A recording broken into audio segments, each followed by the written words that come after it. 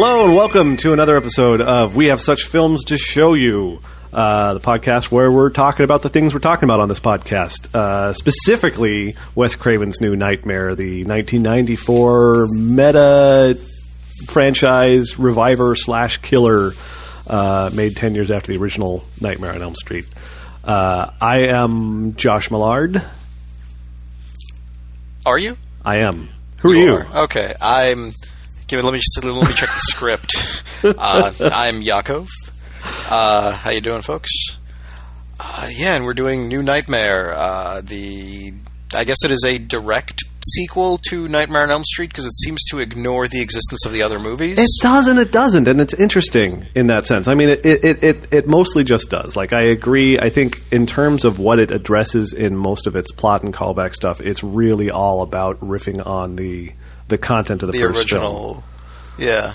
But there's people at the funeral. Well, no, is that true, actually? I was going to say there's people at the funeral from later ones, but I guess maybe not. Maybe I'm You know what? There's definitely people in the funeral from the first one, like, what's his name? The tough guy with the switchblade. Yeah, he's there.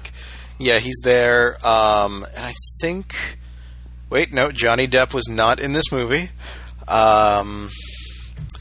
Maybe, he was... I guess I wouldn't be able to place anybody from the other movies. But I think you're right. I think I was placing him in another one of the films for some reason for a second there. Anyway, it's... I think that's a fair thing to say. I think I'm putting up a fight that I don't need to put up.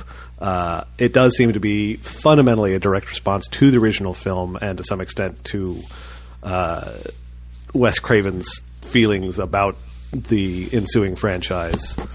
And it also showcases a really, really boring version of Freddy. Like, they revamped him for the movie. Specifically, they wanted him to be more in tune with Wes Craven's original image. But in this case, I think that's like one of those Star Wars Episode 1 things I'm sorry, not Star Wars, the remade Star Wars ones with the, like, extra singing and CGI, where I don't know how much of the original vision I want to see, considering it seems to be worse than the thing that was actually made. Yeah, no, it's interesting. I didn't have a particularly bad reaction to the, I guess, revamped Freddy in this, but then I was watching this, more interested specifically in seeing how much I remembered from having seen it before, and for the sort of meta nature of it. And so, in the sense that everybody in the film plays a somewhat fictionalized version of the real version of themselves, rather than the character they played in the previous film or previous films, having Freddy come off somewhat different from the Freddy character in the earlier films feels kind of okay. Like if you take like Craven's conceit within the script that he explains during the movie as part of a script he just wrote, because we'll get into all that, but his conceit seems to be that fundamentally what Freddy is some sort of ancient elemental evil that is just taking on some sort of face right now, which is Freddy. That's true, but in this movie it looked like it took on the appearance of a guy in a Freddy Krueger costume. It just did not look like Freddy Krueger the character. It looked like somebody in, like, a really well-made Freddy Krueger costume for a live appearance or something like that, which is something that happens in this movie with the other better costume. So that was totally that was weird. And it was still Robert Englund in this playing him and himself. Yep. Or a fictionalized version of himself. Although, I think, we both watched... I watched most of Never Sleep Again, and I think you watched all of it, right? Yeah. Yeah, that's on Netflix. It's a 3.5 or 3... That's a solid 4 hours. It's like 3 minutes and 58 minutes or something like that. Yeah, it's a very long documentary on the entire franchise, and it's... I turned it on and then I just started doing chores, and I think that was like the perfect thing for it, because then I would just like wander back in every time. Occasionally there'd be something interesting, and then I just listen to the talking heads talk about stuff. And I don't think anybody. Did you like sit down and just pound through I 4 did. straight hours of watching it? No, I did it in a couple chunks. So what happened was I was experiencing significant digestive distress one day, and I was like, I don't want to do anything. I just want to sort of sit here and feel miserable. And it's like watching a thing, and so that was the thing. I was like, okay, well, I know for a fact that my wife doesn't particularly want to sit through a 4-hour documentary about Nightmare on Elm Street. I know for a fact that I'm not going to super duper enjoy and be super attentive to anything I watch right now. So maybe I'll just watch this. And so yeah, I watched 2 hours of it in a go, and it's not bad. I mean, it really is you have to be interested in the Nightmare on Elm Street franchise for this to be interesting. It's not something where you're going to be like, my God, I never understood there was a Nightmare on Elm Street franchise. My world is open. It's definitely made by someone interested in the story of that specific franchise. It was produced by Heather Langenkamp. I don't know if it was directed by her, but I think she was the one who put up the money for it. Oh yeah. From what I mean, that's unless they just gave her a production credit for being in it. Maybe. I mean, she did the narration on it too, which is a really weird thing because I almost feel like we're going to spend at least half this podcast talking about the documentary that's not notionally what we're covering. But here's the thing: you're doing a big documentary, whether she was one of the drivers behind it or just got involved. You're doing a documentary about the Nightmare on Elm Street franchise, Heather Langenkamp. Of course you get Heather Langenkamp involved. And of course you do interviews with her because, she was in 3 of the movies they talk about. And, it's a fun thing to do if you're doing a documentary that needs some voiceover. Get someone from the films involved to do the voiceover. Let's get Heather Langenkamp. And so then you end up with Heather Langenkamp doing softball introductions of herself and it's a weird thing. I'm sure it was weird for her too. But it's just it feels a bit silly watching and listening and having her sort of what do you think, Heather? Well, Heather, it's not quite that bad, but it has that feel. But I mean, it's not like a warts and all, what really happened behind the scenes of Nightmare on Elm Street. It's just a bunch of people that were on it being it was a lot of fun and it was hard work and here's some, file footage. Yeah. It's a little bit in a weird between place. Everybody who was there seemed to be pretty okay with it. Bob Shaye, the founder and CEO of New Line Cinema, talks a bunch. Wes Craven talks at various parts. There were clearly some weird, bad issues between them, and they acknowledge that. I mean, they don't get into it. It never turns into Bob Shaye can go fuck himself. It seems, for one thing, it seems like they're maybe on the far side of it at this point. But it's clear that the first film was a huge point of conflict between the two of them, which is probably part of why Craven was like, I don't think I need to do a second one. Bob Shaye seems to disagree with a lot of people, and a lot of it comes up in sort of a person says, well, I thought this about this, and Bob disagreed, and it was really kind of a pain in the ass working out. And then they'd cut to Bob Shaye and he'd be like, well, we had some disagreements about that. So there's, but yeah, it's not like a down and dirty, let's really dig into the festering underbelly, but there's at least conflict in there. It's not all super shiny happy, everybody gets together for a glowing... In the introduction for the new Nightmare segment, Bob Shaye was just like, well, we had to bury the hatchet between me and Wes, and we did. Yep. And then we got this movie made, so I love that, sitting in the background, considering, are they both in this? Wes Craven is in it as Wes Craven. Yeah, and Bob Shaye's in it as Bob Shaye. Is he Bob Shaye? Okay. Yeah, no, Wes, Heather at some point goes to the New Line. So I had the advantage of watching, so I watched New Nightmare, I watched, I think I did sort of the same pattern as you. I watched a bunch of this documentary, but not the New Nightmare bits. I watched it up through Nightmare 4, and then I watched New Nightmare, and then I watched the rest of it. So I watched the New Nightmare bits afterwards. So I'd already been primed, like I wouldn't have recognized Bob Shaye or any other folks from New Line without watching that specific documentary. But I did that before I watched New Nightmare. So it's like, oh hey, it's somewhat younger Bob Shaye. Oh hey, it's that other lady. Oh hey, and there's a bunch of callback stuff with the casting, both to the original film, but also to literally New Line Cinema as a group of people who were involved in and sort of springboarded by the original film. So it's got a weird sort of feel to it that's Bob Shaye has, I think, been in a number of New Line films as a guy with a not super important part that isn't particularly challenging. where he shows up and he plays Bob Shaye, essentially. So casting him as Bob Shaye wanting to produce a movie was probably a pretty good call on Wes Craven's part in this case. But yeah, no, he's there, and a couple other people are there, and yeah. But yeah, I guess I feel like we've just sort of barreled into this. So New Nightmare. For those who didn't watch it, I would say if you like the Nightmare on Elm Street films at all, any of them, it's worth watching. It's interesting to see this different take. It's worth watching, but only if you watch the first one first. Because otherwise, it's just like a bunch of what's supposed to be like parts of the movie that you are meant to enjoy are probably going to be missed if you don't, just watch the first one within like some soonish period of time before this one, before New Nightmare. I mean, I thinking back to all the stuff that I'd noticed, like if I had not like been like, oh hey, that's from that, and oh hey, that guy's from that thing, this movie would have been much more boring. Yeah, no, I would say it's very much that they are a pair. The second film is fundamentally a response to the original Nightmare on Elm Street. So watching them both in that order is the way to go. And as far as that goes, it's pretty fun because I don't know, I enjoy silly callbacks and I enjoy sort of meta references, and this film is just a gigantic collection of those, along with the original story elements. So, I've got a ton of notes that I probably won't go through all of them specifically because we don't necessarily need to, but, I wrote down a ton of things. It was like, oh, hey, okay, from the first film. Oh, hey, from the first film. They bring back John Saxon. Yep. And I guess that's not makeup.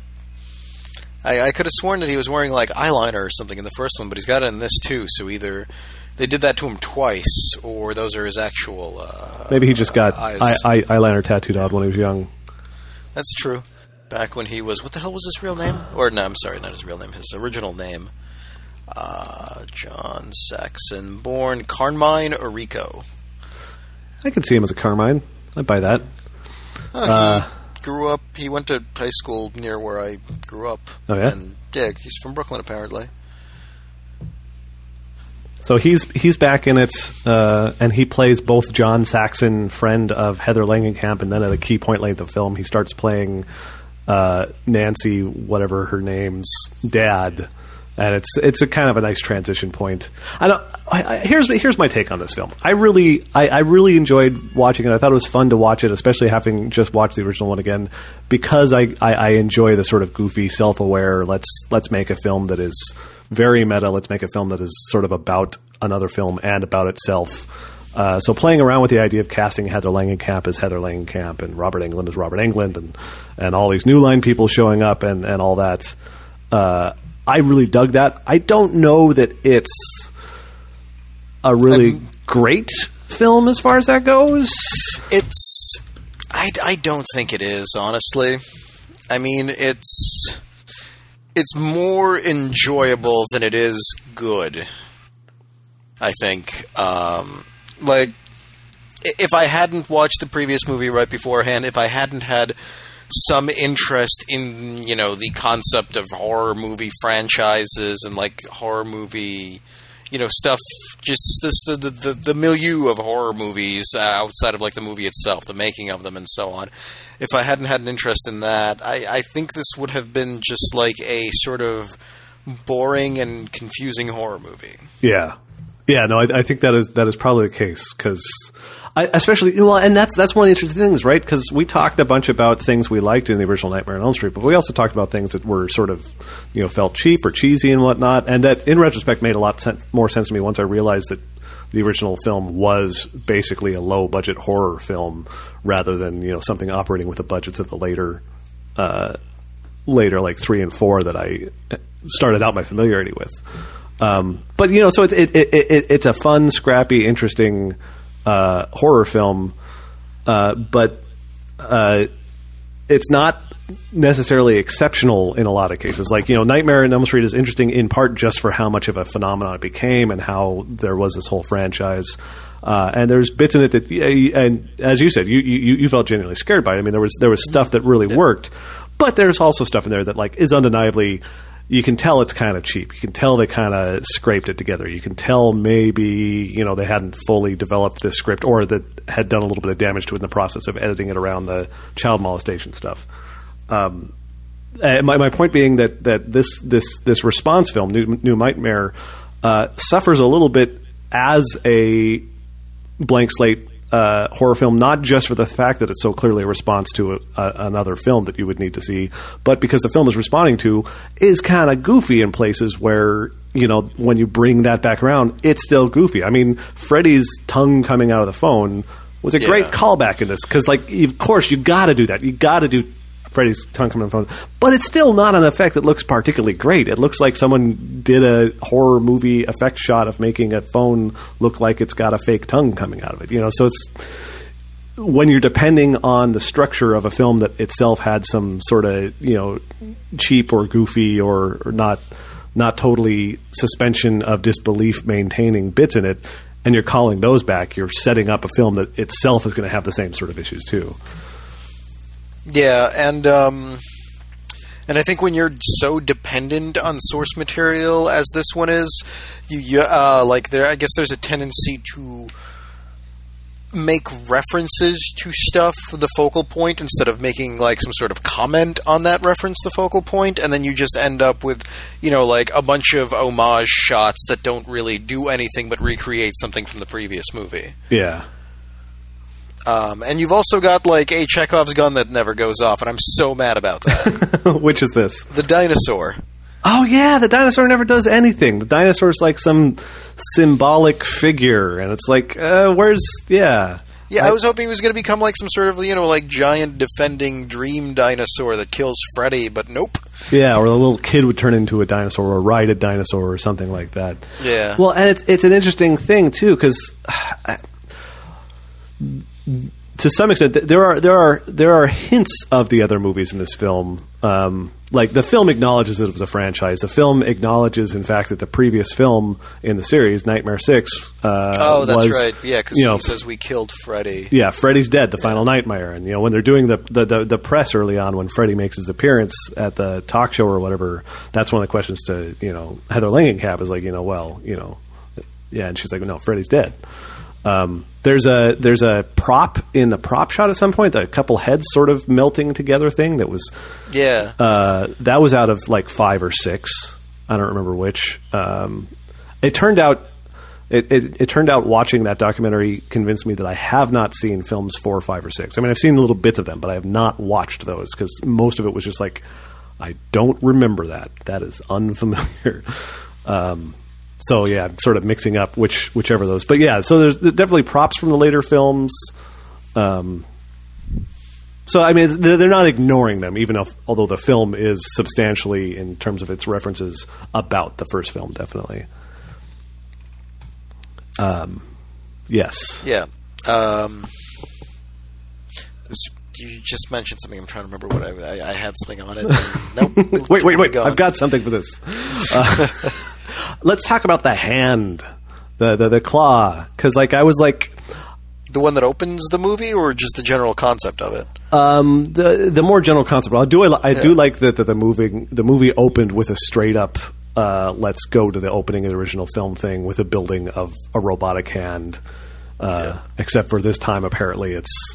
I guess it's a remake. They're making a remake, or just another Nightmare on Elm Street film. But it could be. It doesn't necessarily have to be a remake. It might just be another take on the origin story. Yeah. It was never made entirely clear why they were doing that. Yeah, well, and that was also in Heather's Dream, but then again, Heather's Dream turned out to manifest itself somewhat in reality because those guys ended up dead somewhere, and that claw is something that her husband was in fact working on later.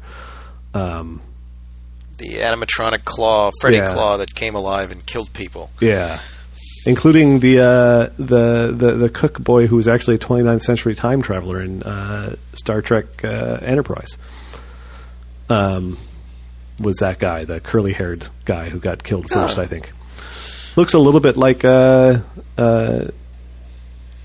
Ramis? Well, sort of, yeah. I was going to say he looks a little bit like Buster Bluth.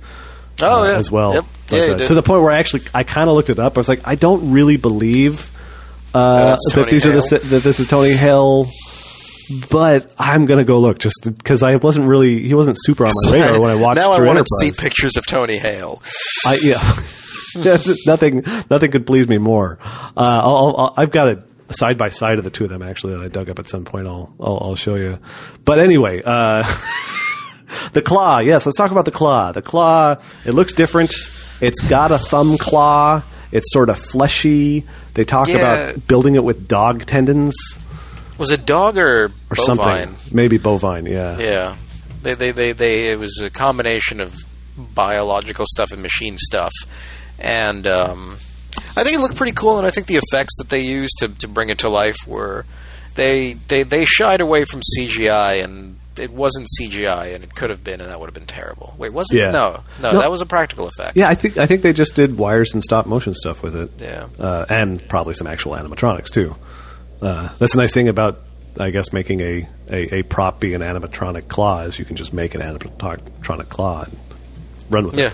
But yeah, do you think when they were making it, they were like, no, it has to look more proppy, make it look more like a prop and not a prop. Maybe, yeah.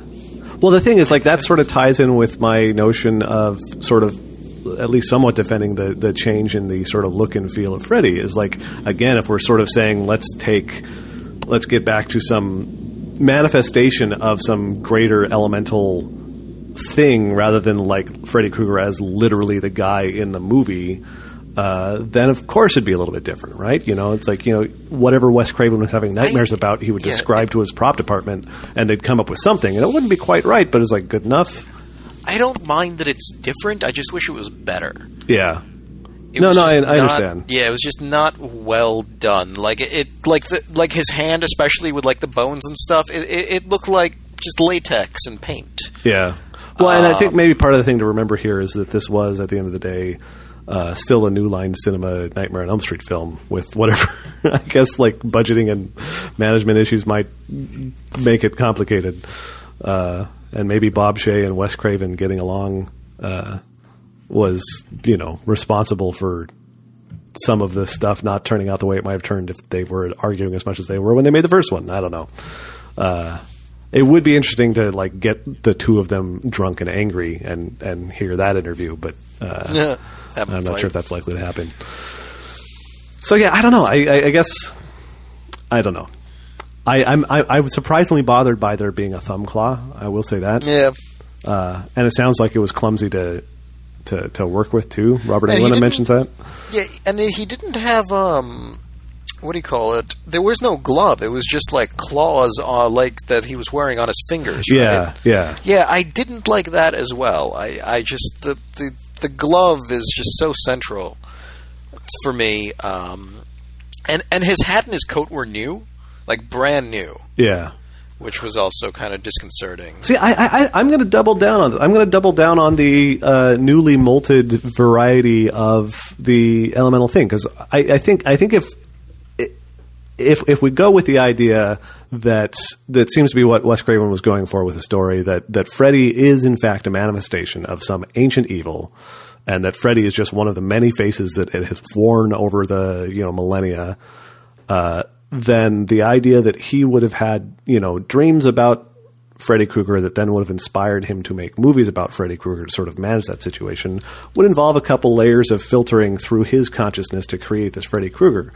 And if what we're seeing is instead some new iteration of this being manifested in a slightly different way, maybe manifested partly through the mind of Heather Langenkamp rather than, the Nancy character, and through the mind of her son, who has no prior engagement with the films, then maybe we would get this slightly different take. And maybe the kid is the key, and maybe the kid is sort of like claw hand. He thinks not manufacturing a claw, but a hand that is a claw, and maybe vague impression of Freddy Krueger based on the shitty image quality on their TV. Had only this sort of like gestural impression of what Freddy Krueger looked like and didn't know the backstory, and so we end up with this kid's version of his mom's and Wes Craven's older version of this manifestation of this pure evil or whatever. Could be something like that. I'd buy that. Or it could just be some questionable makeup and props decisions. I don't know. Yeah, it was the 90s. It's hard to tell. I think that's one of those things about, like, 90s horror movies specifically, is that they're, like, just on that cusp of CGI where they can, like, embellish practical effects with CGI, and they try to make them look as, good as possible, and then they just end up looking just sort of fake just because of how, like, slick they wanted them to look. Yeah. Yeah, there's a mention of, like, there's a little bit of CGI used in... one of the later films, and it was just not very good at all. It was like some floating like demon head things, and it looks like that early CGI thing where people are like, "Hey, we could use CGI to create this impossible effect. It'll look like shit, but we don't know that yet because it's not 10 years from now." Yeah. No, I like the fact that they would they had to zoom in on Freddy's body in one of the other movies and like show like the people, like the souls trapped within it, and they had to get like the real faces to do it. So they built a giant Freddy torso, and then it fell over while people were in it. Yes, that was amazing. That's like I felt so bad for laughing, but it was so funny just to watch this like giant animatronic torso just topple over full of people. Yeah, nobody was hurt. There's a Clive Barker story that I feel like I may have mentioned and had trouble remembering the name of as well in a previous podcast. But it was a story about a couple people who are like up in the woods in some I don't know foresty area in Europe, and then they come across these gigantic, like literally giants, homunculi human figures that are actually composed of like hundreds of people. Everybody in a village got together and sort of strapped together into this big infrastructure of a sort of meta-human, and then was walking through the forest. And then there was another one as well, and then something goes terribly wrong, and it goes from being this crazy thing to see to being this horrible pile of wreckage and death.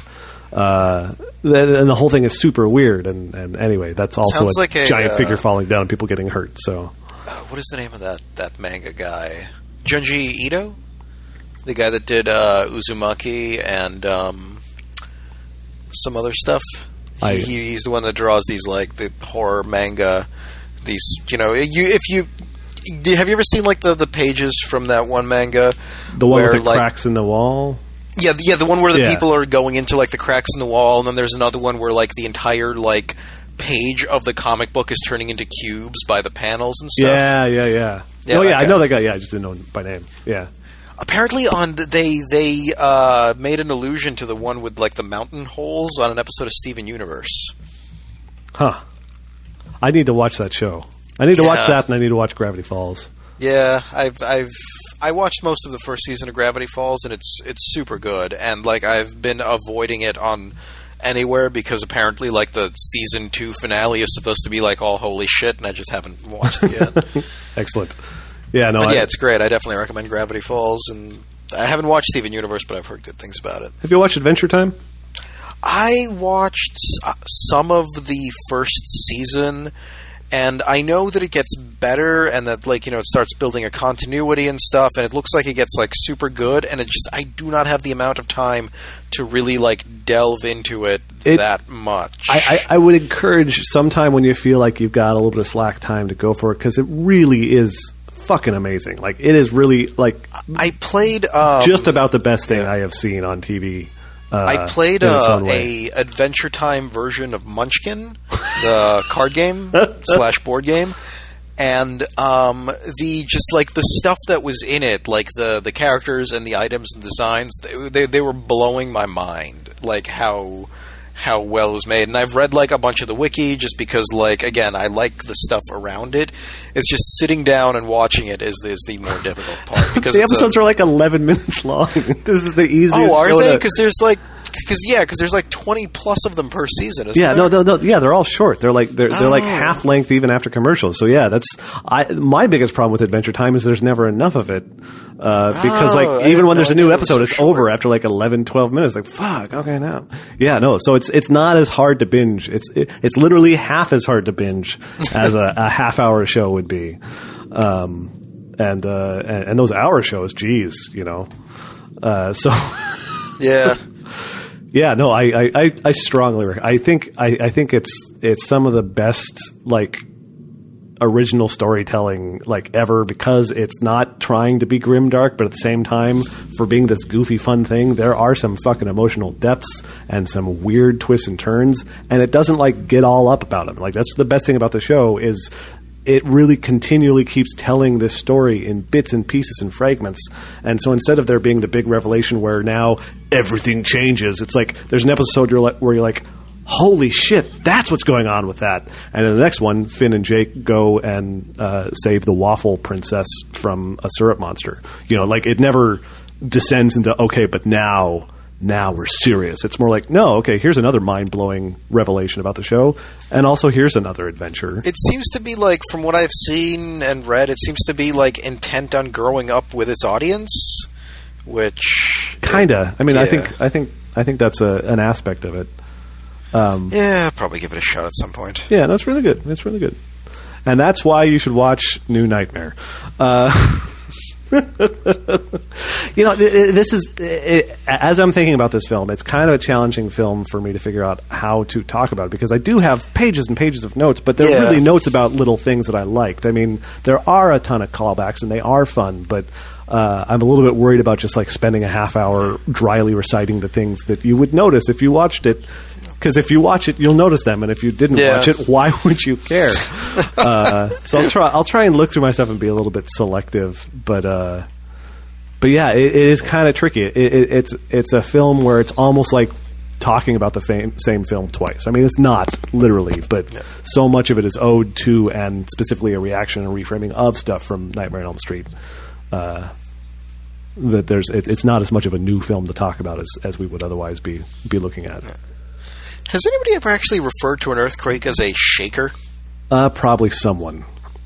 Is my during the night of the paper hat? Yes. That's what you do on the nights of the paper hats. You've got a cracker and a shaker, and then also that was like a 5.3. You know, I was talking about this with Angela. I was like, 5.3 seems kind of small for that much violence, but maybe they were right on top of it. I guess, you know, because like 5.3 isn't small, but it's also not like crazy huge destruction, I don't think, usually. And I don't think it would be like the... I feel like, basically, I guess what I'm trying to say is, boy, that guy sure was shaking the camera around a lot in that scene. Like, I think they could have underplayed that a little bit and still had it work okay. I thought the earthquake cracks that look like claw marks was kind of cute. Yeah, and it reminded me of... where the hell were they doing that? Doctor Who. Some season of Doctor Who that they kept doing. Oh, cracks in the walls, yeah. Yeah. Reminded me of that. But yeah, it was fun to be like, oh, that's surprisingly subtle. How they don't like, nobody ever like yells at it. It's like, God, it looks like his claw. Yeah, exactly. It's just like, no, I'm just going to leave it. You know, if you realize it looks like a claw, you know, enjoy. If you don't, it's cracks in a wall. Yeah, you know, I feel torn, because like there's stuff about this movie that I want to complain a little bit about being a little too on the nose and whatnot, but of course this stuff's on the nose. You know, I feel like I'm not giving Wes Craven enough credit for doing some like, you know, smart and interesting writing. I mean, there was like the scene where she goes to visit Wes Craven, and everything like that they like it's implied at the end, like, by it zooms into a computer screen in which she was typing a script, and it's like the exact conversation they just had, and I thought that was like way too much.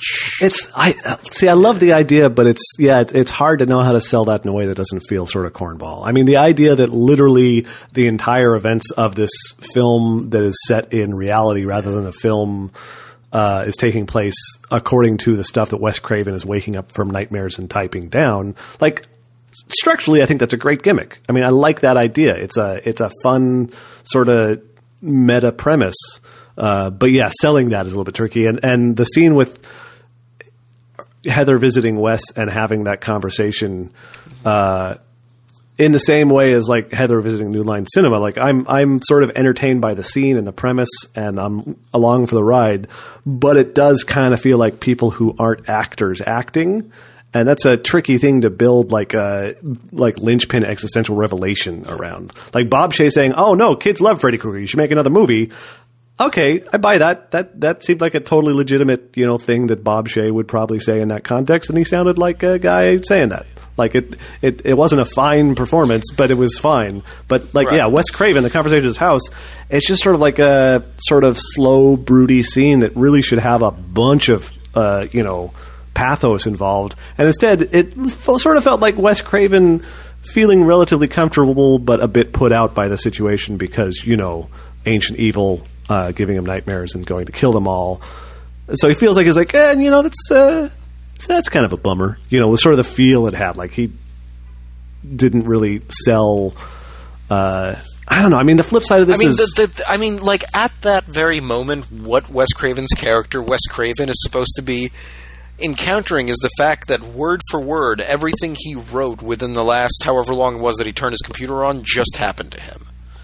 And he does not seem like a man who is experiencing that unless he is just so comfortable with it that, it doesn't really matter and he just has to keep up appearances. Yeah. He's so used to the exact thing he writes taking place in reality. Yeah. And I don't think the movie wants us to believe that. Yeah, exactly. Like if they were taking the direction that this was instead something that had been so thoroughly haunting Wes Craven for years that he was sort of like coping by being a little bit dead inside and having like a flat affect or sort of like just a inculcated defensive sociopathy or something, that I think would have sold perfectly well too. Or having him be like legitimately like upset and troubled by the situation in a desperately trying to cope sort of way. But yeah, instead it didn't really have that feeling. It felt more like Wes Craven was having a calm discussion in character as a person in this clever script he wrote.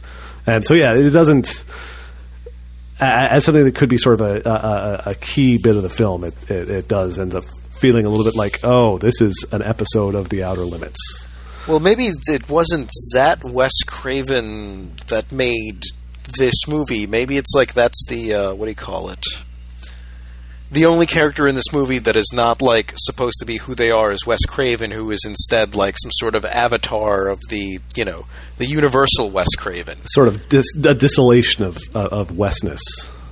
Yeah, and that's why he had the weird affect, was because this is like it's not a person, it's a manifestation put in to do something, which I guess in this case would be to bring Freddy back, and it's Yes. So that also, it's a thing. A thing I was disappointed about is at first I thought Heather's husband's name was Jason, not Chase. And I was like, Jason, Voorhees, okay, and then so that was a bummer. Also, who turns off? He was wearing a Fangoria T-shirt though. That was pretty cool. Did you notice that? I did not notice that. Yeah, there's some scene. I mean, I think he's wearing like a shirt on top of it, probably plaid, and it might have just said like Angori or something. But it was. I can identify for a person that has never read an issue of Fangoria, I can identify the Fangoria logo on sight. So, have you ever read any of Fangoria? I don't know that I have. I mean, again, I know it exists. I've seen pictures of covers. I don't think it was ever like on sale anywhere that I lived that they sold magazines. Like, well, and I didn't even like buy magazines. Like the only magazine I had as a kid was Nintendo Power, and then I would read through our Harper's Monthly sometimes. Mm-hmm. Oh yeah, I've always in my life I've had like at least 2 or 3 magazine subscriptions going at any one time. I read a lot of magazines. Like, that is, for some reason, my chosen medium. And yet you can't find time for Adventure Time. Yeah, I'm too busy reading these magazines. I'm just going to give you shit about this forever now. But yeah, I feel like if it had been available somewhere, that I would have, like, at some point bought a copy, but nope. Well, I liked horror movies as a kid, but I wasn't like, I need all, I was never the kid in the horror movie who has the subscription to Fangoria. I was never that, like the kid from whatever, Jason 3 or, I think that was the one we watched.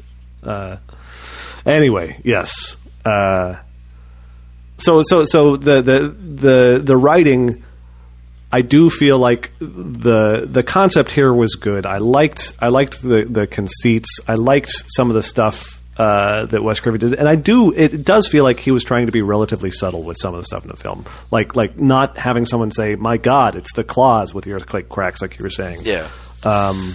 They do some Hansel and Gretel stuff in here that, I mean, I call it out as soon as it came up as like, oh, there's going to be a callback to this. But at the same time, there's never exposition where someone's like, see, Freddy was the witch all along. And it's like, we're Hansel. You know, I mean, I mean, it borders on that when she finds the sleeping pills. Yeah, but they at least just sort of like do those instead of having, like, she doesn't stop, as I recall, and give a short speech about, you know, the parallels to Hansel and Gretel. She just sort of runs with the parallels in there.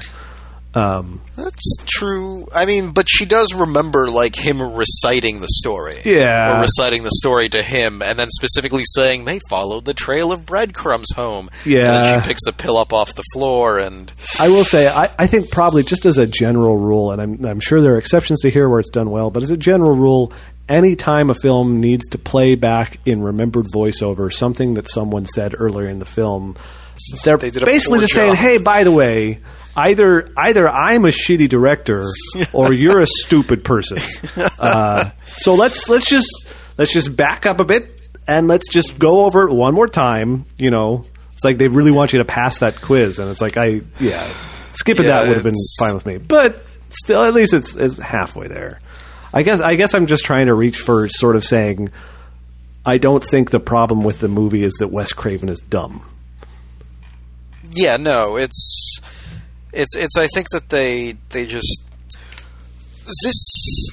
I think when Scream came out, this is what Scream changed, which was like the take on like the, you know, sort of like metafictional narratives and genre savviness and allusions to these things. I think this is what Scream fixed, was this kind of movie where it was just they just did not.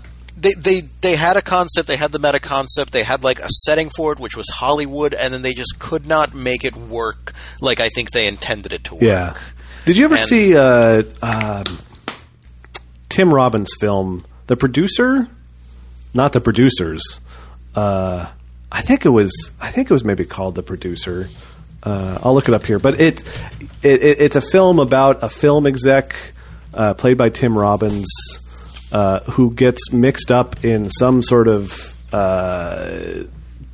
crime. I think someone ends up dying, and I don't remember any of the details. But basically, early on in the film, this producer played by Tim Robbins gets mixed up in a bad situation. Maybe someone tries to kill him. Maybe he accidentally kills someone. Maybe something like that.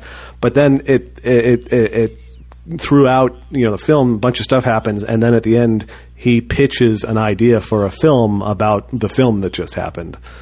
And I think this is the same movie that opens up with a pitch for The Graduate 2 as a, like, it's a dark comedy. It's not you know, just a straight drama. I haven't seen it in a while, so I can't remember. But it seems like an example of the same sort of thing that I think worked a little bit better overall, partly because it didn't have all this baggage tied to, you know, pre-existing film. Like the fact that New Nightmare is a direct commentary on Nightmare on the Street just fundamentally changes the nature of the film to what it would have been if it had been basically what Scream was, which is like a more general commentary on the horror genre and horror tropes.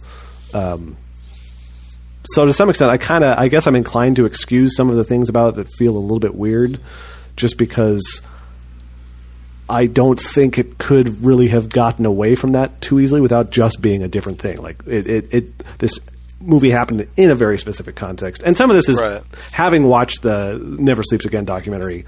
It's obvious how much weird history with New Line there was. How much. I hadn't remembered how condensed the franchise lifespan was. Like, they basically had 8.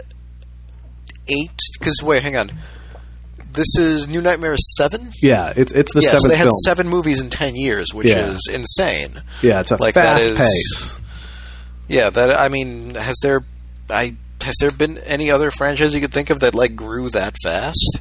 Yeah, I don't know. I mean, Friday the 13th may have been similarly so, but I'm not particularly inclined to defend the worthiness of the Friday the 13th franchise. You know, Yeah, so it's a weird thing, and I don't know how useful to say I'm going to be inclined not to be as critical as I could be because I think the situation's interesting, because it doesn't tell you much about the film. But it's weird. It's hard to unwrap it. I think this is maybe the downside of having watched the documentary is I've got a whole bunch of this sense of all the shit that went on that isn't in the film. It's not on the screen. It's it doesn't change the fact that stuff on the screen was sort of dumb in some cases, but I can't really get it out of my head. So yes, I had a theory about Freddy that turned out to sort of play into Wes's concept at the end of the film about the elemental evil more than I expected to when I was writing it down as a joke. But my theory was maybe seismic activity is the way that the planet dreams.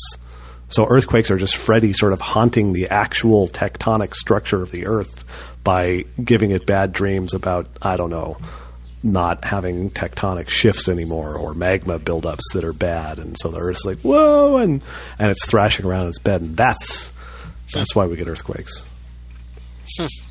So there you go. I could, yeah.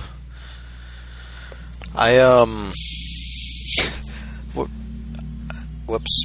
Hang on. I'll fill in here. Who turns off a TV by unplugging it? Obviously, Nobody. You're setting it up for the TV working, even though it's still unplugged. Although, again, sort of subtle there. They never really. Yeah. No one ever says, "My God, the TV's unplugged." Look, they do. I mean, nobody. You're right in that nobody says it, but like the first time they show it, when what's his name, Full House kid, Darren. The hell was the name of his character? Dylan. He was on Full House?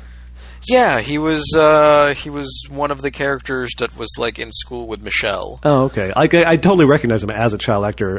He was also in Pet Sematary. Oh, okay. I remembered him specifically from the opening of Jurassic Park because I'd seen that again recently. And he's a little kid who Sam Neill reveals his murderous intentions to briefly. By threatening to gut him with a velociraptor claw. That was him. I just saw a GIF of that on Tumblr like 3 days ago, and I was just like, he clearly gestures toward that kid's crotch with that thing. Like, being able to watch it in a loop, like, he definitely, like, slashes that kid across the stomach, and then his hand drops out of frame towards the kid's crotch, and the kid winces. Oh, Sam Neill. Yeah. So there's that. What the hell was I saying? You were struggling to figure out what you were saying, so I'm just going to keep stalling until you figure it out. Patricia Arquette in Nightmare 3, just as a completely aside thing, I had forgotten that she was in Nightmare on Elm Street Part 3. I've been watching a bunch of Medium, and then, I noticed that, and it's just like, oh, hey, how about that? She did not come back for 4. They recast that part, because she lives, and then they bring back some of the people from the first film, and mostly just to kill them off promptly, I guess. Or a bunch of people from the third film, I should say. And then, they had to recast the character for 4. So that's a shame. I like the creepy limo driver fan. It's like there's this perfect ambiguity. Oh, yeah. That was so weird. Yeah, is he gross in a creepy, terrible horror movie way, or is he just a shitty dude? It was not totally clear what the intent was, which I think actually worked pretty well. Like, it's just a random throwaway minute of the film, but still, like, you've got this guy who just, like, is failing to express good boundaries while performing a professional role. Right. And I wonder if that was just, like, Heather Langenkamp saying, he definitely hey, he definitely had like some like a weird like perily vibe around him. Yeah. But they never went anywhere with it, and I don't know what I think of that, because on the one hand, I mean, good, like, don't always do the obvious thing. It's appreciated, but on the other hand, it's like, well, you could have done something with him then. Yeah. Like, they just like sort of just like, all right, here he is, and now he's not in the movie anymore, and Yep. But I mean, as sort of like a token of the vague sense of menace that the in-film Heather Langenkamp character is supposed to be experiencing, I think it's okay as just like a little note. Doing something further with it would have been interesting, but as a one-off, I think it was okay too. I typed down in all caps what must be a line, but I don't remember by who or in what context. Forget those clowns. Who told who to forget which clowns? Did Freddy forget someone to forget a clown? I don't know. It was in the vicinity of the prop claw that Chase was working on disappearing, and there's claw marks in the T-Rex doll. I don't know. Forget those clowns. That's a key concept here. So the under the sheets thing, that felt like Rex is under the bed, hiding under the sheets. That felt like Rex is a T-Rex, a stuffed doll, Tyrannosaurus Rex. Animal. Yeah, yes. Who, as we said already, like they don't end up doing anything exciting with. He's just like some protective totem. And at some point he gets scratched, and I guess that's sort of representing Freddy proving that he isn't sufficient protection, but then they stitch him up, and I guess he's protecting it. Yeah, I don't really know. I don't really know what the deal was there. No idea. I mean, I thought that they were just going to bring him to life, and they did not. Did they mention anything about it in the documentary? Rex, I don't think so. No, they didn't really get into it, that I recall. So yeah, I think maybe that was something that just like lost a little bit in the draft at some point, but yeah. Or maybe it's something where like it makes a good story if you knew the story that maybe Heather Langenkamp's actual son, had nightmares and slept with a stuffed dinosaur, and Wesker was like, okay, well, it goes in the movie or something. I don't know. Yeah, I don't know. I mean, but I did like the whole like there's stuff happening like at the bottom of the sheets, and them actually getting paid off when she takes a bunch of sleeping pills and immediately goes into the nightmare world. And then just like it was pretty cool. Like they made like the sheets under the bed thing into a tunnel, which looked pretty okay. And then she gets sort of like pushed through it. Like she zooms through, which I thought was kind of weird and silly in a way that they probably weren't intending it for it to be. Yeah. But I think any time where you have like a person quickly traveling through like some sort of a slide or chute, you have to work hard to make it not funny, and I guess they did not just work hard enough on that one. Yeah, I did like what that was a setup for, the giant Freddy face that she sort of slip and slides out the mouth of. The Big Trouble in Little China style, like giant, incredibly like detailed neon. Well, not neon lit, but I think the eyes were lit up. Yeah. That was it's a nice bit of set. Yeah, and then she goes over what was that a matte painting that she drops through, because it didn't look like CGI. Yeah, I don't know. I think they green screened her just like onto a matte painting. Yeah, there were a couple of green screens in this that just sort of felt like really like it came off not good. It came off as sort of cheap looking. When Freddy's coming out of the cloud and fucking with Dylan on the highway, the Freddy in the sky looked sort of like, this is not good blue screening here. Which is, I feel like that's a thing that, generally speaking, if your film has any kind of budget anymore, that just is not the issue it used to be. You could probably still see some pretty shitty chroma key stuff in the worst of the made-for-TV sci-fi films. But generally speaking, it seems like people have just gotten better in general at not having really awful chroma key artifacts. So that's something. Good job, low-budget films. Your technology has gotten a little bit better. There's a dolly zoom. There was a dolly zoom on Heather. I'm trying to remember where it is. I think it's when she was getting a call from the police, or the police showed up, and she's at the door, and then they totally do that. There's a very Nurse Ratchety nurse in this. Well, maybe not as what do you call it? Sadistic, openly sadistic, but there is definitely a mean nurse in this. Yeah. And then there's another nurse who gets repeatedly beaten up, which I thought was pretty funny. There's a scene when Julie, the babysitter, who is, I guess, the single most devoted or possibly best paid babysitter on Earth, considering what she does. As they're just Heather at this point has, things are going badly and her son's in the hospital and they think he might be schizophrenic, but he's actually just keeping himself from sleeping because Freddy is trying to get him in his dreams. And so, what the hell's the babysitter's name? Jenny? Julie, I think. Julie, yeah. So the two nurses, they go up to him and one of the nurses starts filling her syringe up with something, and Julie is by her, and the other nurse is by, the kid, and Julie's just she grabs her hand, she's like, no, you can't do this, because Heather told Julie to keep her son awake, And, like, as she grabs her hand, the nurse is just like, okay, now. And the other nurse who's near the kid, like, whips out the syringe and injects him, which was possibly the most forward planning anybody in this movie has done.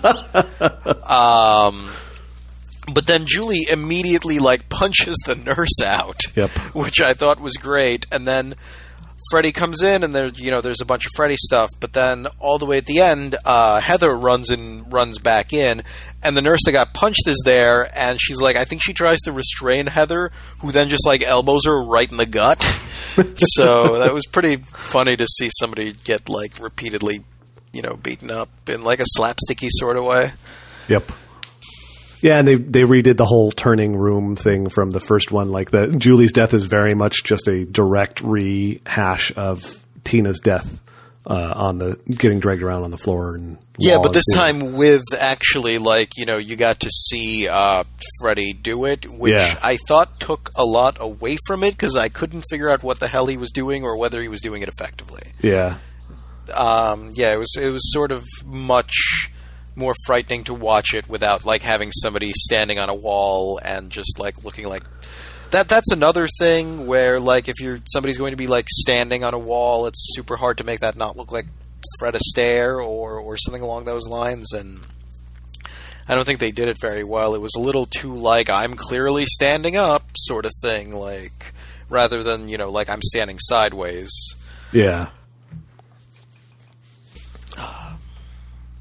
There's a super deep casket thing that's sort of a parallel to the long bed slip and slide thing later, and also to the bottomless bathtub.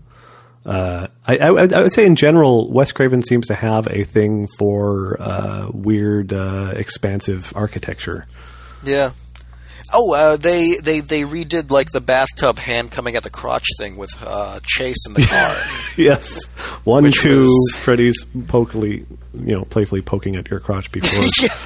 That was. I mean, just like watching, like, the single claw, like, jab at his junk. There was something very, very different about that than the way the scene came off when Nancy was in the bathtub. Yep.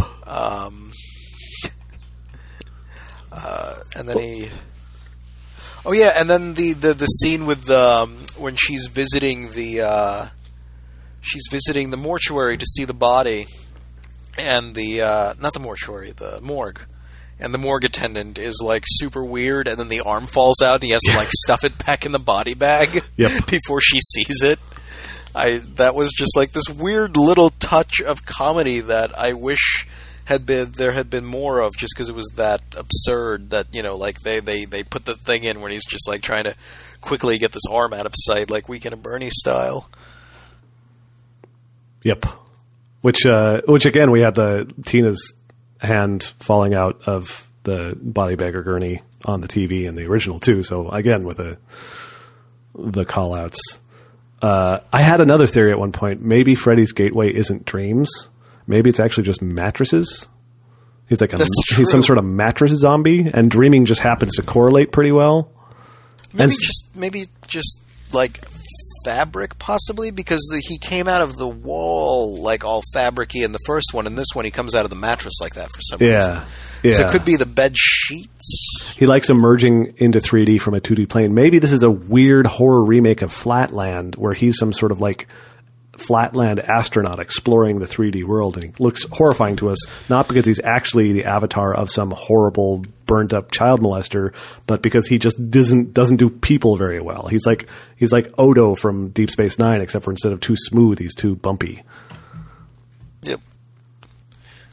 That would be That's probably what it is. Yeah. That's probably what it is. There's a kid who flies by on a bike in like the foreground during the playground scene, but he's like wearing a striped sweater. It's just like a tiny little throwaway thing. But I did not notice that. Yeah, it's like a blink and you miss it thing. They did the expanding or extending hand thing again, and they managed to make it look worse than in the first one. I enjoyed it in the first one, but even then, like, I thought the effect itself was cheesy. They just did a good job of, like, with the ambience with it, and, the cheesiness of it, I think, to me, looked extra scary just because it was like a dream thing. but in this time he's instead like, you know, extending his arm out toward Dylan, who's hiding in the furnace, and like you can hear like the stretching noise, but the effect itself looks dumb as hell. Yeah, it was not super impressive. I mean, they sold the idea of stretching arm, but they sold it as, hey, we came up with a way to sort of do a stretchy arm effect, rather than like, oh my god, you can't get away from him. And then the tongue thing also did not look good either. At least it's consistent though. Like that's Freddy apparently a tongue monster. Like all about the tongues. It seems to keep coming up from movie to movie. So yeah. I don't know. They went as far as they could with the tongue thing this time. At least, I mean, that was a just straight up mummifying her head sort of situation. But yeah, I don't know. It's tricky because like, how much can you run with the established sort of mode of operation of a, in retrospect, sort of goofy horror villain and not just end up with goofiness? I mean, that's part of the challenge of this film, and I think that's probably where Wes Craven was coming from, was trying to find a way to make Freddy scary again and make him, you know, more of a monster and less of a quippy anti-hero. He didn't do a lot. He had like one actual, like as far as dialogue with him coming out of his mouth with him on screen, I think he had one, and it wasn't even that funny. And I can't tell if it wasn't that funny just because they were trying to make him, you know, no longer cute and now like actually like an evil thing, or if it was just a poorly written line that was supposed to be at least somehow entertainingly something. Yeah. So yeah, I don't know. I feel like that is a challenge that I don't know how you get past. How do you make a serious, scary movie about a goofy horror icon and still stay basically, you know, faithful to that? And it seems like a difficult challenge. So I kind of don't envy the attempt to strike that balance on Wes Craven's part here, because like I think he was sort of stuck between a rock and a hard place. You know, making a film that was a much more legitimately scary Freddy Krueger film would involve making a film that was much less of a Freddy Krueger film as we understand it. And yeah, it may have sort of ended up somewhere in the middle here, which is why it isn't super convincing either way, but it seems like a tricky thing. Yeah. Like making a version of this film that would not make like hardcore fans of the franchise super fucking annoyed because it gets so many things wrong is probably, you know, part of the priority there. You want to not fuck up the Nightmare on Elm Street movie you're making, even if you're Wes Craven and you think a lot of the existing canon is kind of shitty in its own right. So I don't know. Yeah. This movie makes it hard to talk about it, I have to say. I think that's basically what more than I would have expected. It's sort of it's tricky to have really any thoughtful, detailed take on a lot of it. We could talk about fun stuff from the documentary on other films too. Say fuck it. The section, the first time I saw it, someone actually had posted like a YouTube video of it to Metafilter, which was the part of the documentary where they are talking about how gay the second movie is. Yes. That was the standout part of the documentary. Yeah. It was really the discussion of two. Yeah, and it just people with like various opinions on how gay it was and how gay it was intended to be. And like one of the I love like the one guy who was just like, he seems 100% genuine when he says it's just like, I didn't think any of us were thought we were making something seem, you know, particularly gay when we were making it, which means we were all either incredibly naive or latent homosexuals. And that one guy it just genuinely sounded like he never caught it. Yeah. And whereas everybody else was just like, well, it was supposed to be subtext, but it turned out to... I feel like almost everybody was like, oh, I didn't realize, except... So this is why I like that segment from the documentary, because it was a really solid 5 minutes of setting it up and knocking it down, where I feel like they talked to the director, they talked to a number of other people involved, they talked to, a couple of the actors... and basically everybody said, oh, yeah, no, that was kind of a surprise to me because it's, I wasn't doing that on purpose, wasn't trying to make that, wasn't thinking that was it. Bob Shea at some point says, like, well, I'll tell you what, if that was ever even intentionally part of it, I didn't know about it, and never had a conversation about that, so I don't really think so, no. And then they cut to the guy who wrote it, and he's sort of exasperated because I think he's sort of having this conversation after maybe they've talked to some of the other people, and he's saying, it was supposed to be subtext. Like, it's not... Like, yes, it was supposed to be there. No, it was not supposed to be just so blatantly there. And basically, he intentionally wrote this as an aspect of it. And then all these clueless dudes ended up, like, shining so many spotlights on it without realizing what they were doing. So and then the set designer getting in there and... Because wasn't like didn't they say like the set designer was like openly gay and knew exactly what was going on and just like decorated his room with a bunch of like purposefully like phallic imagery? Oh, maybe. Yeah, I may have missed that bit, but yeah. And I think the main character, the guy who played the main character, is out, but the read I got of it was that he was not out at the time, and so he was sort of like, okay, we'll just run with this, sure. I don't know. It makes me want to watch the film again because I had forgotten what the dynamic was like in it. But yeah, it's sort of fantastic how much it's sort of like we did not realize we were going to accidentally make this thing that would become sort of like a cult thing to show segments of it at gay bars because it's so fucking ridiculous. The dancing scene with the main character dancing incredibly cornily in his sunglasses. Yeah, the and like the slide whistle penis thing was great. Was it a slide? I think it was a pop gun. Which was it? Yeah, it was something like that. It was either a slide whistle or a pop gun that he was, just really penising with while he was dancing. Yep. Yeah, that was kind of amazing. What was the line when he like shows up at his friend's house where they're just like, I can't believe we wrote it this way. I can't believe it was shot this way. When he's just like something is trying to get inside my body. Yeah, and the other guy's just like, and you want to sleep with me? Yep. That was wonderful. And the gay coach that's pounded to death by balls. Or possibly gay. He's supposed to be like in a leather bar, right? In leather gear. And then he's beaten to death with balls. Yeah. Yep. Okay, another thing from New Nightmare, actually, looking through my notes, this is a thing I liked where there is... So we talked about Wes delivering his sort of theory on what's going on to Heather when she comes to his house and talking about how, okay, well, it's this ancient evil and the way to contain it is by, trapping it inside a story. And so that's what the whole film is it's the Wes Craven writing to trap the Freddy Krueger essence inside the story.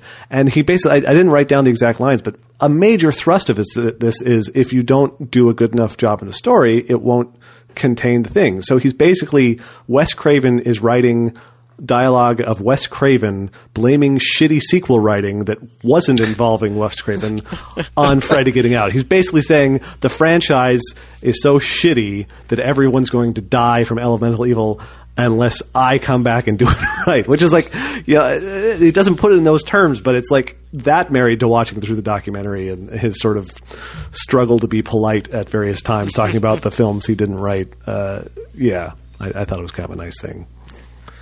I like was he German? The Finnish guy. The Finnish director. The guy who directed 4. Yeah, and like he had not directed anything. Like the director did he start with the second one or the third one? It was a different director. Like every one. So he was he did 4. Oh, he did 4. Okay. Yeah, and then just how he was like the least experienced person on staff at the time. Was the director, and then just listening to him talk was hilarious. Just because it was just very sort of like wide-eyed, like European kind of thing. Well, and then the next thing he makes 2 years later, he makes Die Hard 2, which I don't like. Do you like Die Hard 2? I haven't seen it in forever. I liked some of it. I remember. I don't know. It's just comparing, like, if it was by itself, maybe, but just like comparing it to the first one, it just fails in every conceivable way and does not improve on it in any it's definitely way. It's definitely a sequel for sure. Yeah. Let's see. He also made Cliffhanger, Cutthroat Island, Long Kiss Goodnight. He made Cliffhanger. I had the game version of that for Game Gear. Still haven't seen the movie. So I guess basically, in a sense, Nightmare 4 sort of launched his career, but I'm not sure how hard it launched, because he made several things that I've heard of, but yeah, most of it's not anything that I'm like, oh yeah, and that was great. Although Long Kiss Goodnight, I did like that a lot. Geena Davis, I think Sam Jackson was in that. It's sort of a La Femme Nikita story, except Geena Davis sort of realizes that she was in a La Femme Nikita sort of situation after the fact, because she's just some sort of happy housewife, and then shit starts getting weird and she goes all badass. Anyway, yes, Rennie Harlin is who we were talking about there, the Finn. This is they talk about the TV show a little bit in the documentary. Oh yeah, where they were why is it that they got to do whatever the hell they wanted? Because they had like no supervision, because did they know they were getting canceled immediately, or I think there was very little money, and the whole thing was sort of shoved out the door to just sort of make it happen during that like peak of Freddiness, which is probably part of why it ended up being terrible. But yeah, I think they started with not much of a budget, and then it got significantly worse over the run of the film. Is the impression, or over the run of the series. So the pilot was apparently pretty solid, and if everything had been sort of up to speed with the pilot, maybe it would have been a really solid first season, and maybe there would have been a second season. But instead, apparently, just sort of went to the pooper real fast. But Brad Pitt was in an episode, so Brad Pitt, who could have been the star of 2, but Brad Pitt was nobody at the time, and so they didn't take him. They got Patricia Arquette instead. Well, no, that was 3. 3 they had like, yeah, I know. It's like it's weird, but they did get Johnny Depp in the first film, and Johnny Depp did not appear at any point in the documentary. So, I wonder if they even bothered asking. I'm sure they asked. I'm sure they asked his agent, who said, "Yeah, I'll get back to you on that." Yeah. How much did you say you wanted to pay? Nothing at all. But yeah, did you ever see any of the TV show? I have not. I was young enough that like it was like not really.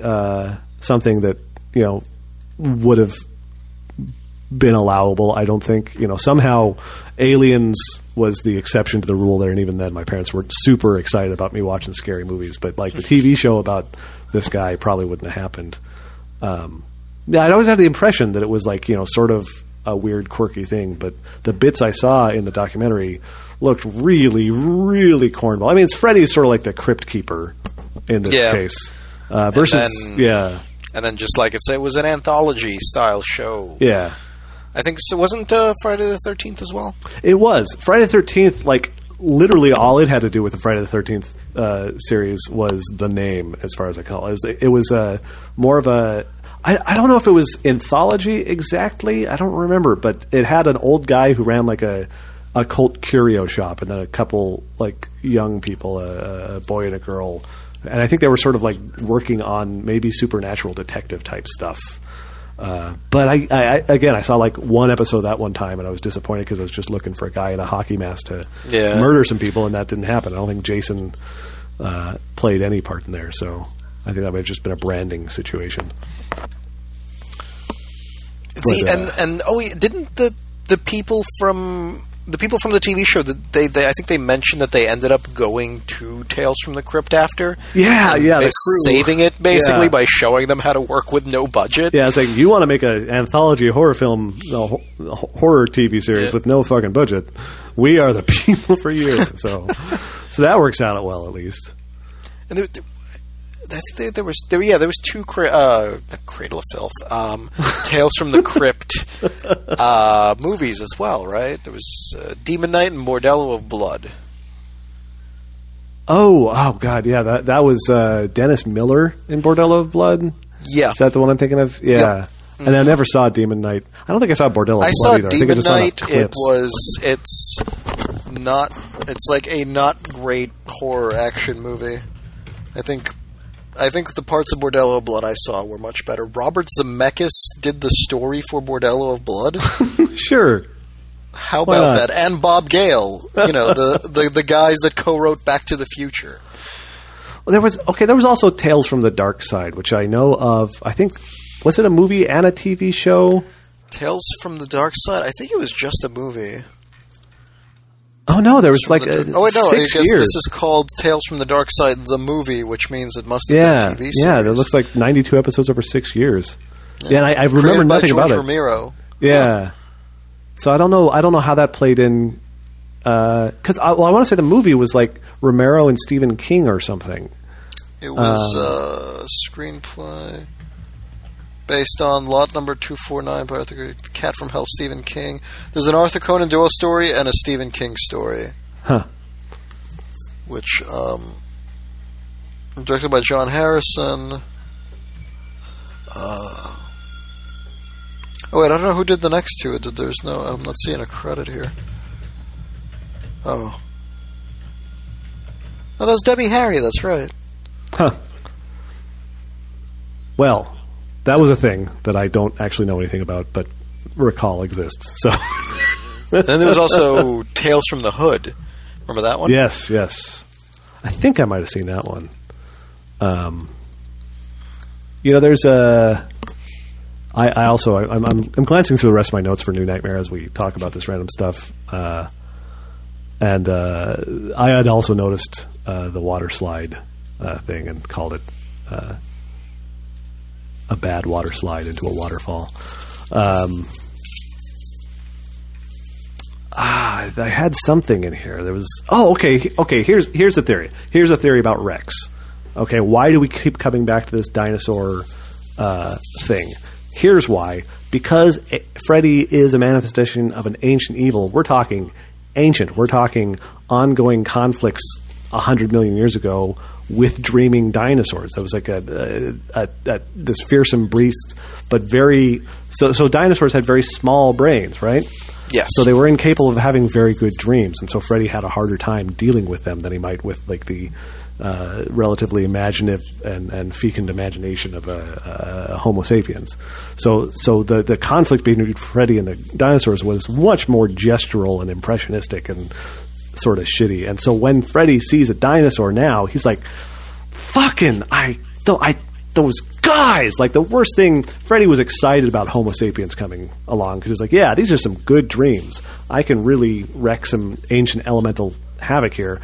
But then, 19th century or so, when paleontology starts taking interest in the discovery of dinosaurs, I think Freddy got nervous right then. He's like, I got a bad fucking feeling about this. And then, yes, the little kid's T-Rex in this is like the apotheosis of that concern coming to life. So I think that's what's going on with T-Rex. T-Rex represents actual, literal Tyrannosaurus Rexes having shitty dreams that Freddy had a hard time effectively haunting. I would like to see the Freddy and the Dinosaurs movie. I would like to see an episode of the Dinosaurs sitcom with Freddy Krueger. Oh, that would be amazing. That'd be a heck of a thing. So I have a question. So Freddy in this movie reacts to fire in like a really Frankenstein-y, like fire bad sort of way. So why would like the world into which Heather enters through like a giant thing of his face be full of fire everywhere? I think he has a complicated sense of self. I think there's a weird dynamic between him and Heather and whatever's going on with Heather's son Dylan that puts him in a slightly more internal and vulnerable place. The fact that she slides out a giant Freddy face there is not supposed to suggest she's going to get eaten by a giant Freddy face. It's that we're seeing Freddy's subconsciousness, to whatever extent that exists for, an ancient elemental evil that exists in dreams. We're seeing sort of manifestation of Freddy's Freddiness in the space she goes to. And so the fact that there's fire is there because he cannot ever really escape his fear of that defeat, that part of his experience. The fact that he has taken the form of this burned killer, remains tied closely to how he exists. And so when you look in sort of the dark heart of this particular Freddy manifestation, it cannot itself escape from that fear. And maybe that's part of why it and how it operates.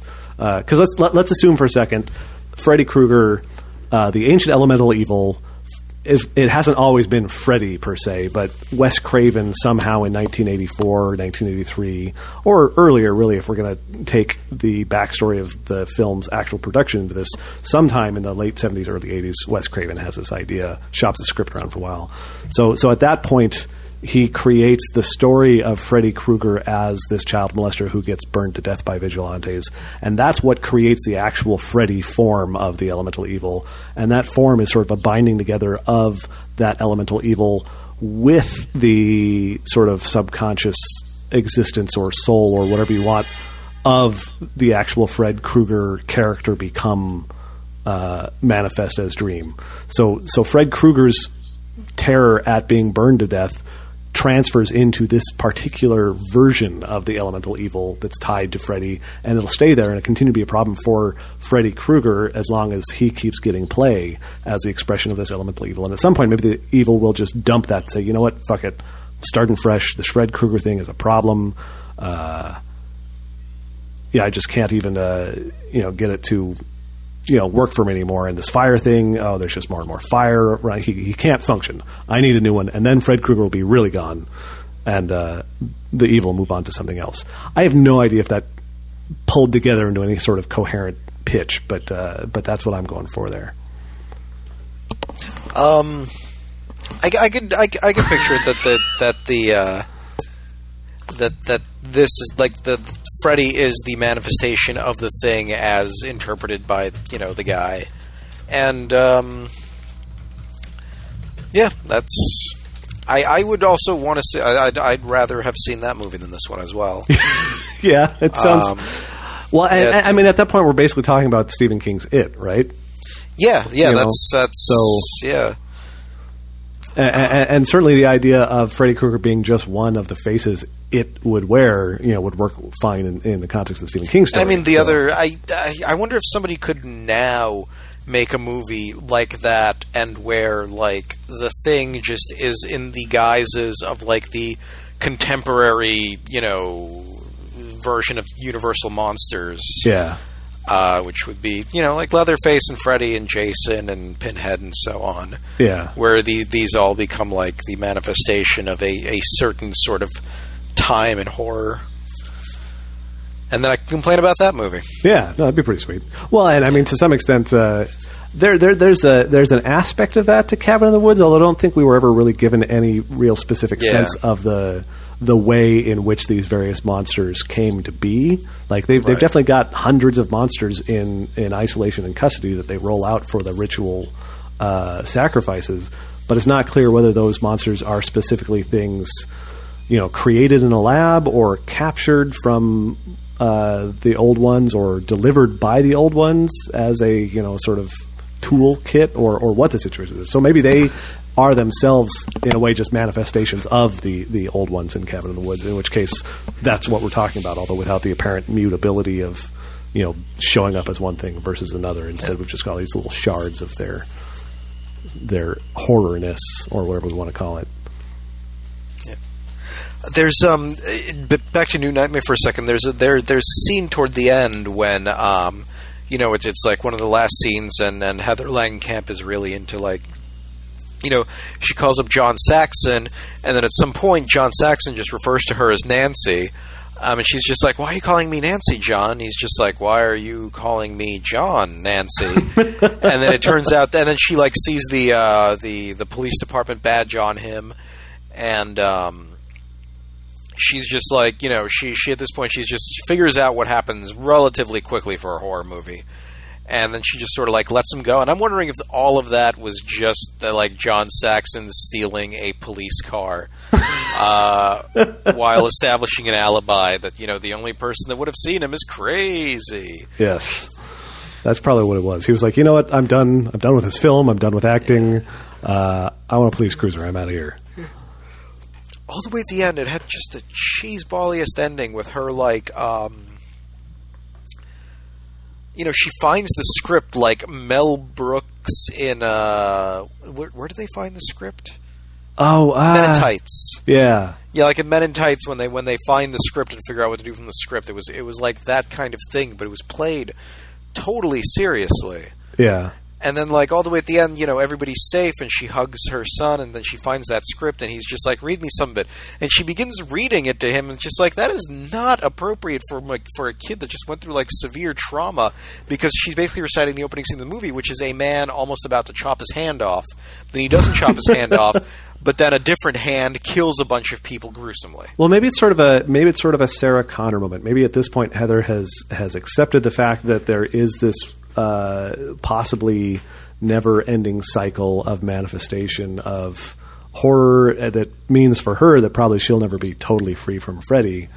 And so instead of trying to protect her son from her movies, which, you know, it's established that she had done, she's just going, okay, well, I will raise a child who's prepared to do combat with this bullshit. And so she's just like jumping in right there. She's like, okay, I'm going to read you the story of this shit that just happened, so that you will be prepared. Is she going to raise the first real Dream Warrior? Yes. Well, that's an interesting thing because like the Dream Child in number 4 is the Dream Warrior, and some girl ends up fighting and like actually fighting Freddy, and then in 5 she's got a kid. If I'm remembering the order correctly, she's got a kid, and the kid is sort of being inhabited by Freddy. And the kid's about the same age as Dylan in this. Mm-hmm. And it's sort of already established, so via there, that there's this weird sort of inhabiting and haunting and then being attacked by, like the kid ends up, I think, killing Freddy in a moment of sort of mystical barfing or something like that. But so yeah, I mean... Heather, if she's seen the other films that she wasn't in, she might have even seen that, sort of put two and two together. And was like, with Dylan, oh, okay, I guess I do need to, in fact, do just that. I need to raise a Dream Warrior, and I need to get started when Freddy's not around to haunt him. So, but it's tricky because the end of the script that she's reading is the end of that script. Her picking up that script and beginning to read the beginning of the script, because that becomes sort of a tricky embedding thing there. Because yeah, like, here's the thing. Okay, if the script that she picks up and starts reading to her son ends with her picking up the script and starting reading it to her son, then every additional word she reads needs to be in that script. Otherwise, it's not the script of the movie. So it would just keep, like, here's a theory. What happens after the credits roll there is Heather keeps reading to Dylan from the script, and she keeps turning to the last page. And on the last page, there's the next words that she's reading. And so she just has to keep reading it, and another page keeps appearing, and they keep doing that until they starve to death and die on the bed. Yeah, that is the only logical conclusion of the way that it's presented. Yep. Yeah. They do a nursery rhyme sting at the end of the credits. If you sit all the way through them, you hear some 1, 2, and playground noises. There's Freddy Krueger is credited as appearing as himself. Did he? I missed that. Yes. I didn't actually bother watching the credits. Yep. Also, a junior nurse with the needle is a Jessica Craven, so a little bit of classic Hollywood nepotism there. Nurse Abbott, I don't remember which Nurse Abbott is, but was played by a woman named Tina Vale. Tina, veil, like the veil of a body bag. Oh my God, it's all coming together. So, you know, also the lack of any sort of real hook at the end feels kind of like Wes Craven saying, hey, Bob Shaye, you can officially go fuck yourself. But in a friendly, they've made up sort of way, but still. Yeah, I was surprised that there was no twist ending. Like, well, that was something that from the documentary, it's really clear that was a major fucking point of contention between Wes Craven and Bob Shaye on the first one. Like, Bob Shaye really, really, really wanted, you know, a hook, and Wes Craven just wanted the movie with, you know, Heather going on with her life. You know, he actually wanted a sunny ending, and then like. So they went, I guess, it sounds like they went back and forth a bunch on it, and Bob Shaye was basically, hey, you know, I run the production studio and the distributor for this movie. There's going to be a hook on the end. And so they end up with them getting in the car, and then it turns out to be Freddie, and then driving off. And then they come back to the mom standing there all peacefully, and then they pull her through the mail slot, which I'm glad the people involved in the documentary acknowledged looked bad, because that was... Yeah, they were just like, well, we got the effect we wanted, but it didn't look... You know, it didn't look right. They were like, I think they did a really good job. Like, well, that's how you know it's in the dream world, is because something like that can happen. Yep. Yeah. So yeah, the lack of a hook felt. I was kind of expecting there to not be a hook, but wondering how it was going to go, because I kind of feel like that probably was an early part of the discussion that Craven would have had with Bob Shaye. It's like, by the way, you see where my script ends? That's where the movie ends. Don't fucking try and stick some random beheading in at the last second or anything. But yeah. Did you ever see Freddy vs. Jason? I did not. I did not either. Okay. Is it a horror movie, or is it just is it an action movie? It's like a horror action movie? Horror action, slightly comedy. It sounds like, I don't know. I mean, it looks a little bit better than I would have expected based on what I saw with them talking about it. They talk about it at the very end of the documentary. And you know, there's stuff about it I'm sure would annoy me, but it looks like maybe it's not as dumb as it could be. It's, you know, they actually play around with the idea of the characters a bit. They actually play them off each other a little bit, and I don't know. It looks like it might be worth a watch. I remember sometime. When the movie came out on the 10 o'clock news, there was a segment that was a weigh-in between Freddy and Jason that was like a live publicity stunt. Yes. Yeah, they're doing an interview when they have like a fight at the table. Yeah, that's right. Yeah, they get into it. That was so dumb. Yep. But great marketing. Yeah. I don't know. You got anything else you want to talk about this? I got nothing. Okay. Well, in summary, I feel like this is the worst sales pitch for it ever. But I do actually think, you know, to watch Nightmare on Elm Street 1 and then watch New Nightmare is kind of interesting. I do think that documentary is a fun watch, if not a particularly gripping one. The documentary is great. Yeah. It's if you are interested in this kind of thing, it is one of the better documentaries made about it. Yeah, so it's Never Sleep Again. It's 4 hours long. It's on Netflix. What are you doing this weekend, really? But yeah, I don't know. All in all, I feel like right now how I feel thinking about the first film and the last film of the documentary is I'm kind of glad we didn't decide to do all of the Nightmare on Elm Street movies, because I remember how we felt at the end of the Hellraiser movies, and I never want to feel that way again on this podcast. Yep. I might watch them just for the hell of it. You know, maybe I'll do that at some point this summer and sort of watch through the rest of the series, because I think it might be fun to watch when like it's just because I feel like watching it. But I'm glad we aren't going to try and talk about all of them, because I think we'd run aground pretty hard. Yeah, that's that concept of the podcast. I'm glad we killed that. The idea that we would be just so thorough. Because I feel like in this case we'd have to watch the TV show too if we really wanted to do it right. And, yeah. Oh, last probably thing why was Freddy having leather pants on? I didn't even notice. He was wearing leather pants. The pants were made of leather. Maybe he just liked the way it looked on him. Maybe he liked the idea of having some smooth, unburnished skin on some part of the body. I wonder what that was supposed to what leather pants were supposed to convey in 1996 or 94. 94, yes. Scream was 96. Yeah, what leather pants were supposed to convey in 1994? Like a sense of danger, because they're you know, I can't have a pair of leather pants until I'm like 60. Otherwise, I will look dumb. I don't know. Maybe other people. There's people that can pull off leather pants, like men specifically. Good for them, but maybe it's just a really thin, subtle, dumb pun. Maybe it's just like leather pants versus leather face. He's trying to invoke another classic, franchise. No, that's just change half of the word you're saying, and then it means anything at all. Yeah, I don't know. I hadn't even picked up on that, so I can't tell you. Well, I think we should put this sucker to bed. Yeah. We haven't figured out what we're doing next. We'll have to talk that out. We've got a bunch of suggestions folks have made over the last several months. So something that's not Nightmare on Elm Street related is sounding really good right about now. Mm-hmm. And yeah, I'll be in Huntsville. That won't change anything for the podcast, I don't think. But I'll be in Huntsville. How far is Huntsville from Cartersville? Where's Cartersville? I don't know. Give me one sec. Wait, hang on. Huntsville's in Georgia, right? No, Alabama. Huntsville. Northern Alabama, right up near border Tennessee. Let's see how far apart these things are. What's in Cartersville? My mother-in-law. Oh, it's 2.5 hours. Do you feel I should go visit your mother-in-law?